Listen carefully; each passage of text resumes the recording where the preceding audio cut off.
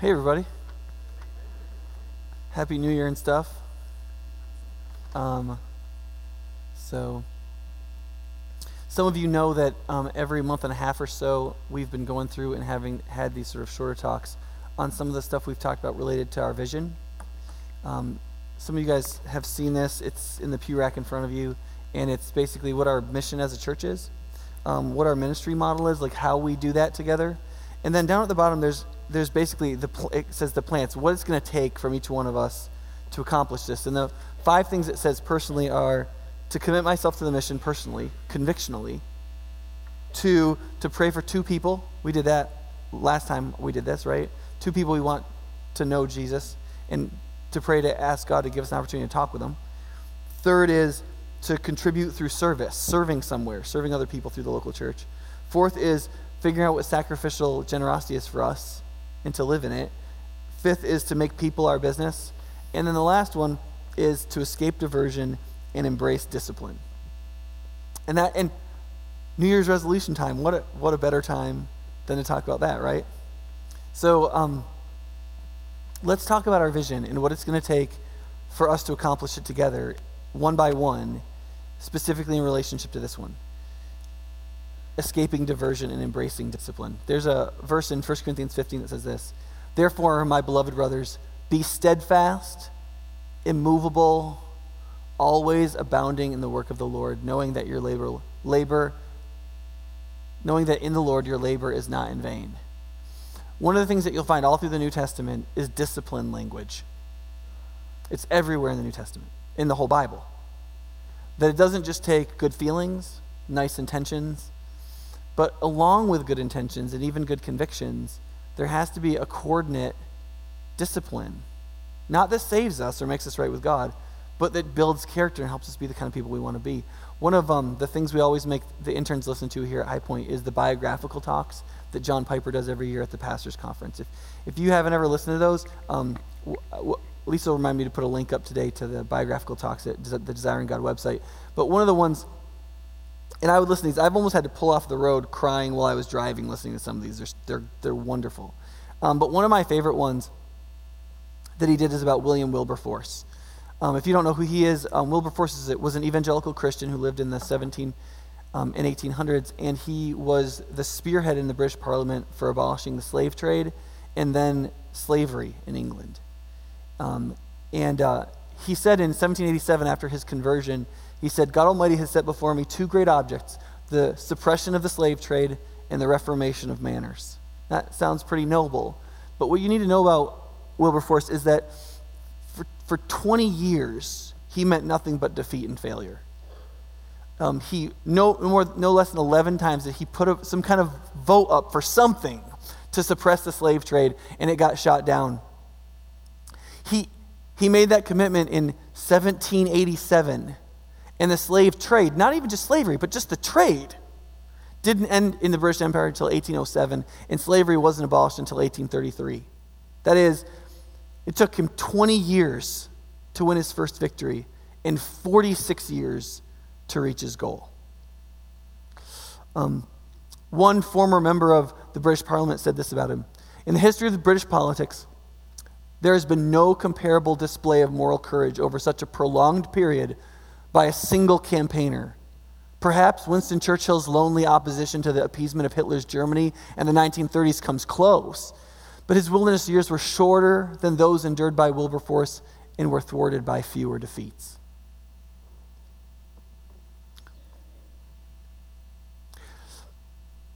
But here's what you need to know about Wilberforce. He was not always like that. His opponents used to say about him, "Wilberforce is the kind of man that the more times you punch him in the face, the stronger and happier he gets." That's what his political opponents said about him. You talk about corporate interests, people talk about corporate interests in government, okay? The slave trade and the international global imperial empire of the British world was bigger than the entire government of Britain. The corporate interests didn't just affect government, they were government. They were bigger than everything in the public society of the nation at the time. There were more people, many times the number of people, under the rule of the slave trade companies than there were citizens in England. And yet, this is the kind of fight Wilberforce never gave up being a part of. But that was the Wilberforce after 1787. The Wilberforce, speaking of his life before 1787, said, "I did nothing at all." His daddy died when he was younger, and he was from a wealthy family. He went to school, and then he went to college, and he referred to those years as his shapeless idleness. He said, later on, the most valuable years of life wasted and opportunities lost which can never be recovered. But he did make one mistake. He became elected at Parliament because he felt like it. He was just this kind of guy that was like really funny and got in lots of arguments, and he thought, wouldn't it be great to have arguments in the House of Commons? And so he spent what would be the equivalent to a couple $1 million today, and on a lark just got elected to the House of Commons and served there the rest of his life. And yet, and here's what would happen. They would be in session for a few months, and do you know what they all did when they weren't in session? They all went to the French Riviera for the summer and drank wine and played cards and watched polo games and so forth, which is perfect for Wilberforce. This just sounded like a wonderful lifestyle. He did that for several years. And then one year, in 1786, he invited an old school buddy named Jacob Milner with him. And he didn't know that, to his horror, Milner was one of these evangelicals. He didn't just go to church, but he believed in Jesus, he believed in the Bible, he believed in personal conversion, that God could radically change you from the inside out, and he did it through the power of the Spirit when we put our faith in Christ. And so he's hanging out with this guy, and so he invites him to spend several months with him in the French Riviera. And Miller's like, okay. And they go, and so through this interaction, over the course of about a year, Wilberforce gets really converted. And he begins to despise his wealth, mainly how he uses it. And he began to realize that he's wasting his life in the summers in the French Riviera. And in 1787, there's this radical shift in what happened. They still went on holiday because he took his mother and wife with him.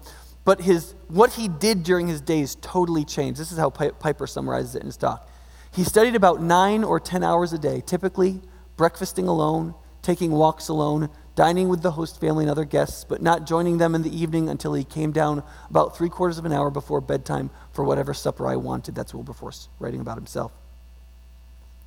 He realized he'd wasted so much of his life, and he realized he had such a task ahead of him to suppress the slave trade, that it was going to take nothing less than an absolute commitment on these holidays to become the sort of man, intellectually and morally and personally, who could fight for 50 years if necessary to accomplish what he believed God had called him to.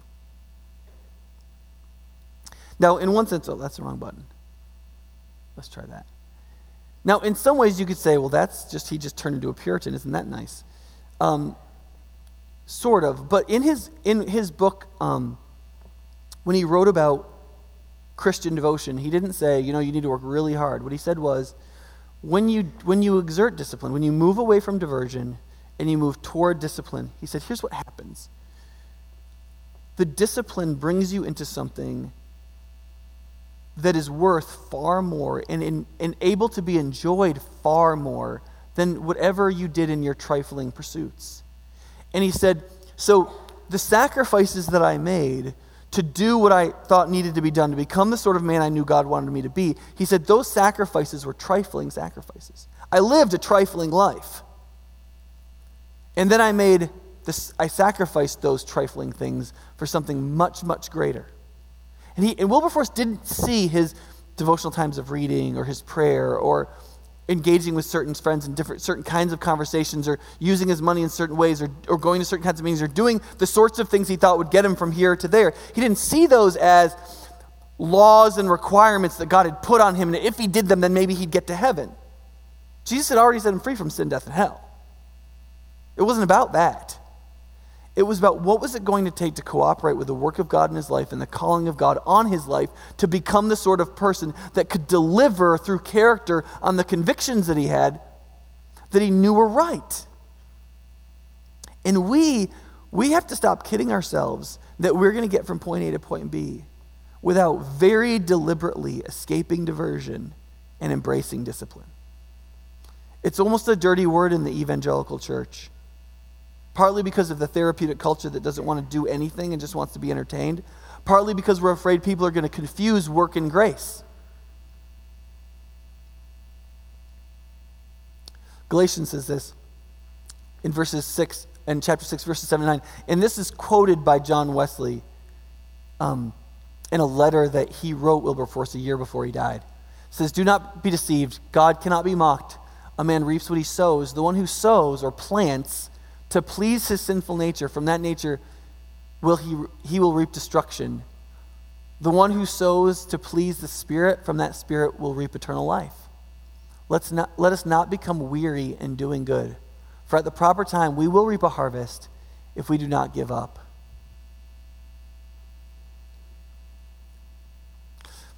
But we live in a culture in which 80 million people have watched this. Keep your eye on it.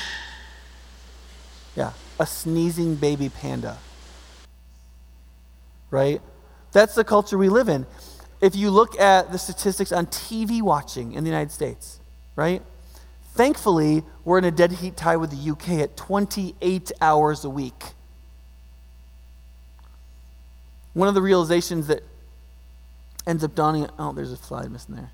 One of the realizations that dawned on me as a parent a little while back is if I put my kids to bed sometime between 7 and 8, and I go to bed sometime between 10 and 11, that's at least 2 hours a night, most nights of my life.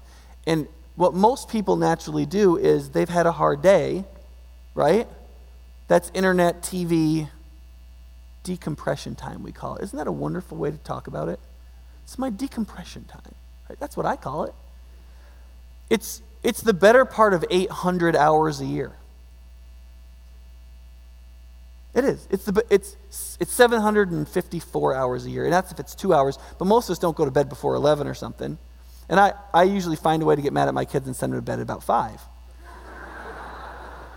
That's not true. But it's really more like 3 hours, right? Diversion, the kinds of things we need to think about it's what I want to do, what I don't want to do, what I should do. And it's a lot of stuff. And it's a lot of stuff that's okay to do, but that if we sow to please the sinful nature, we do it in inordinate amount. So what I want to do when I don't want to do what I should do is I want to indulge my visceral desires, like food and other things. I want to buy stuff. Now, I'm not much of a shopper. My wife has to buy clothes for me so that I have clothes that have been purchased since college. But when I get depressed, you know what I do? I surf Gunbroker for bolt action rifles. And I already have 3. Why am I doing that? It's diversion, it's leisure, I don't want to concentrate on whatever I'm supposed to be concentrating on. Right? Or hanging out. Some generations do that more than others. Or just playing games, just silly games.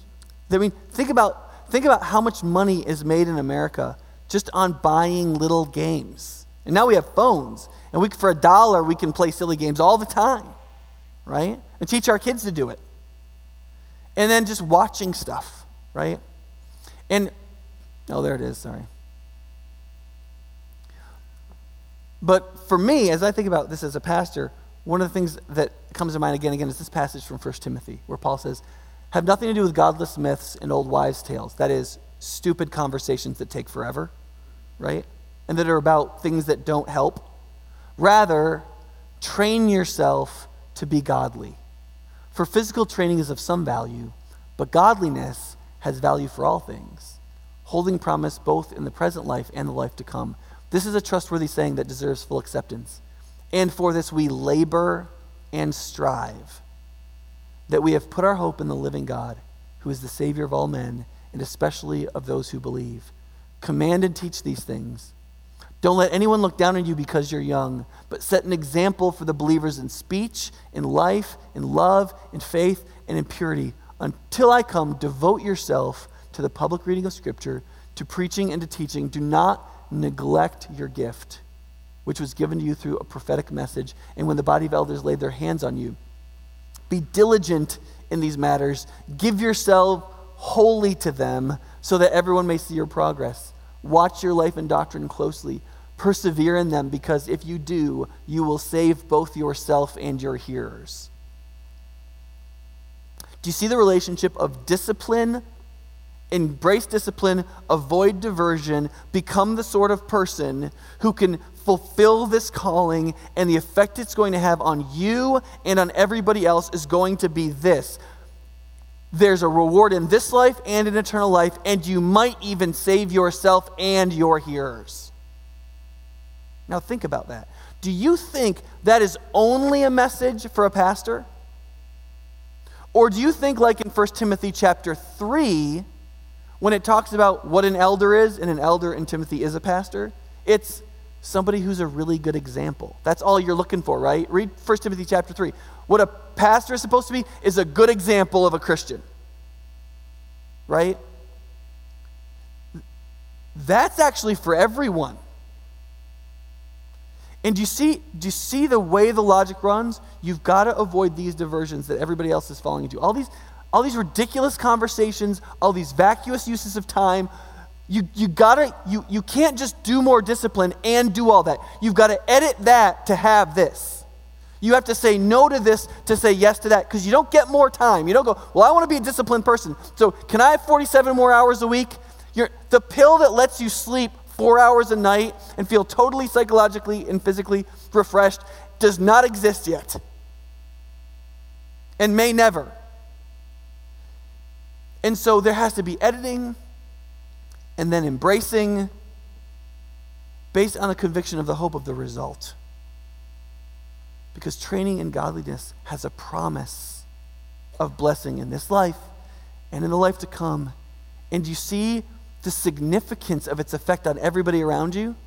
What does he say? If you do this, what will happen? You'll save both yourself and who? And everybody in your circle. Everybody who can hear you. Oops, wrong button again. It's a new program, sorry. So for me, I'll say this publicly, and you can pick on me, and this is one of the 5 things that I do the worst at, okay? 4 children, I have a baby. This is not a particularly good discipline time of life for me. I feel really entitled to my decompression time. Okay? So here's some of the things that I'm committing to. And then you don't have to commit to these. These are idiosyncratic to myself. But you need some. That's why there's a note in your bulletin for you to write stuff down for you on. So one, if I want to buy something, it goes on a list I have on the internet, and it has to sit there for a month before I can buy it, if it costs more than about $5. And if I still want it in a month, and I have the money for that, then I can buy it if I want to. And that makes surfing around for stuff I just feel like buying much more useless. I have a TV plan. I can watch as much TV as I want Sunday nights and Thursday night, because Thursday night's date night, and I watch whatever my kids watch on movie night, and Friday night when we eat pizza. Other than that, I can't watch any more than 1 episode, and only if I'm doing my physical therapy while I'm doing it. Third, I need to have a hard bedtime, because my first pastor said this: TV is the thief that steals from the next day. Or the internet. Surfing, TV, it's the thief that steals from the next day. Don't let it steal the next day. And the only way to get around that is to be legalistic about a hard bedtime, usually.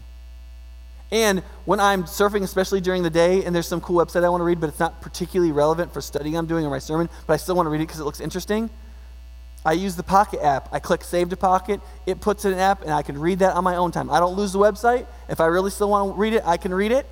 And it's in that app waiting for me, but I'm not reading it right now. Because nobody does their best work following around their attention like a Cocker Spaniel, especially when they have ADD and narcolepsy.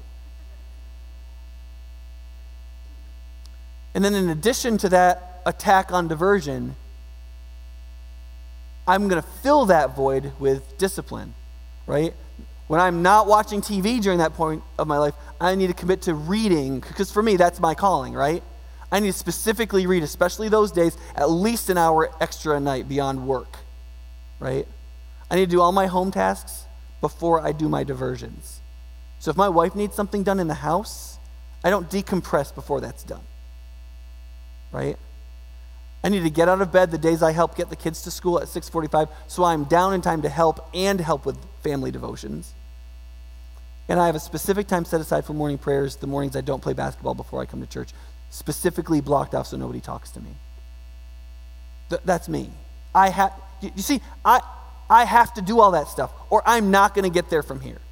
I have to have these rules and disciplines and structures built into my life. I have to intentionally attack diversion and intentionally embrace discipline because I want to do something with my life. I don't want to do nothing at all, like Wilberforce said about his early years. And the great news is to look at Wilberforce. He wasted his first 30 years or so. But look at how much God used him for. It doesn't matter how long you've been diverting all kinds of energy in your life. Reject diversion, embrace discipline right now. It'll make an enormous difference. And you'll find the sacrifices that you made were trifling sacrifices. Follow the teaching of the apostle when he says, train yourself to be godly. For physical training is of some value, but godliness has value for all things, holding promise for both the present life and the life to come. I want to encourage you this week, take that thing that was in your bulletin, write on it. Make specific decisions. Share them with other people. Bring them to your small group and say out loud in front of other people, here are the diversions I'm going to attack. Here are the disciplines I'm going to embrace. Please ask me if I'm doing this. Every one of you has the right to ask me about anything I've said this morning. At any time. Because I want your help. I don't want to plant to my sinful nature. And I hope you don't either.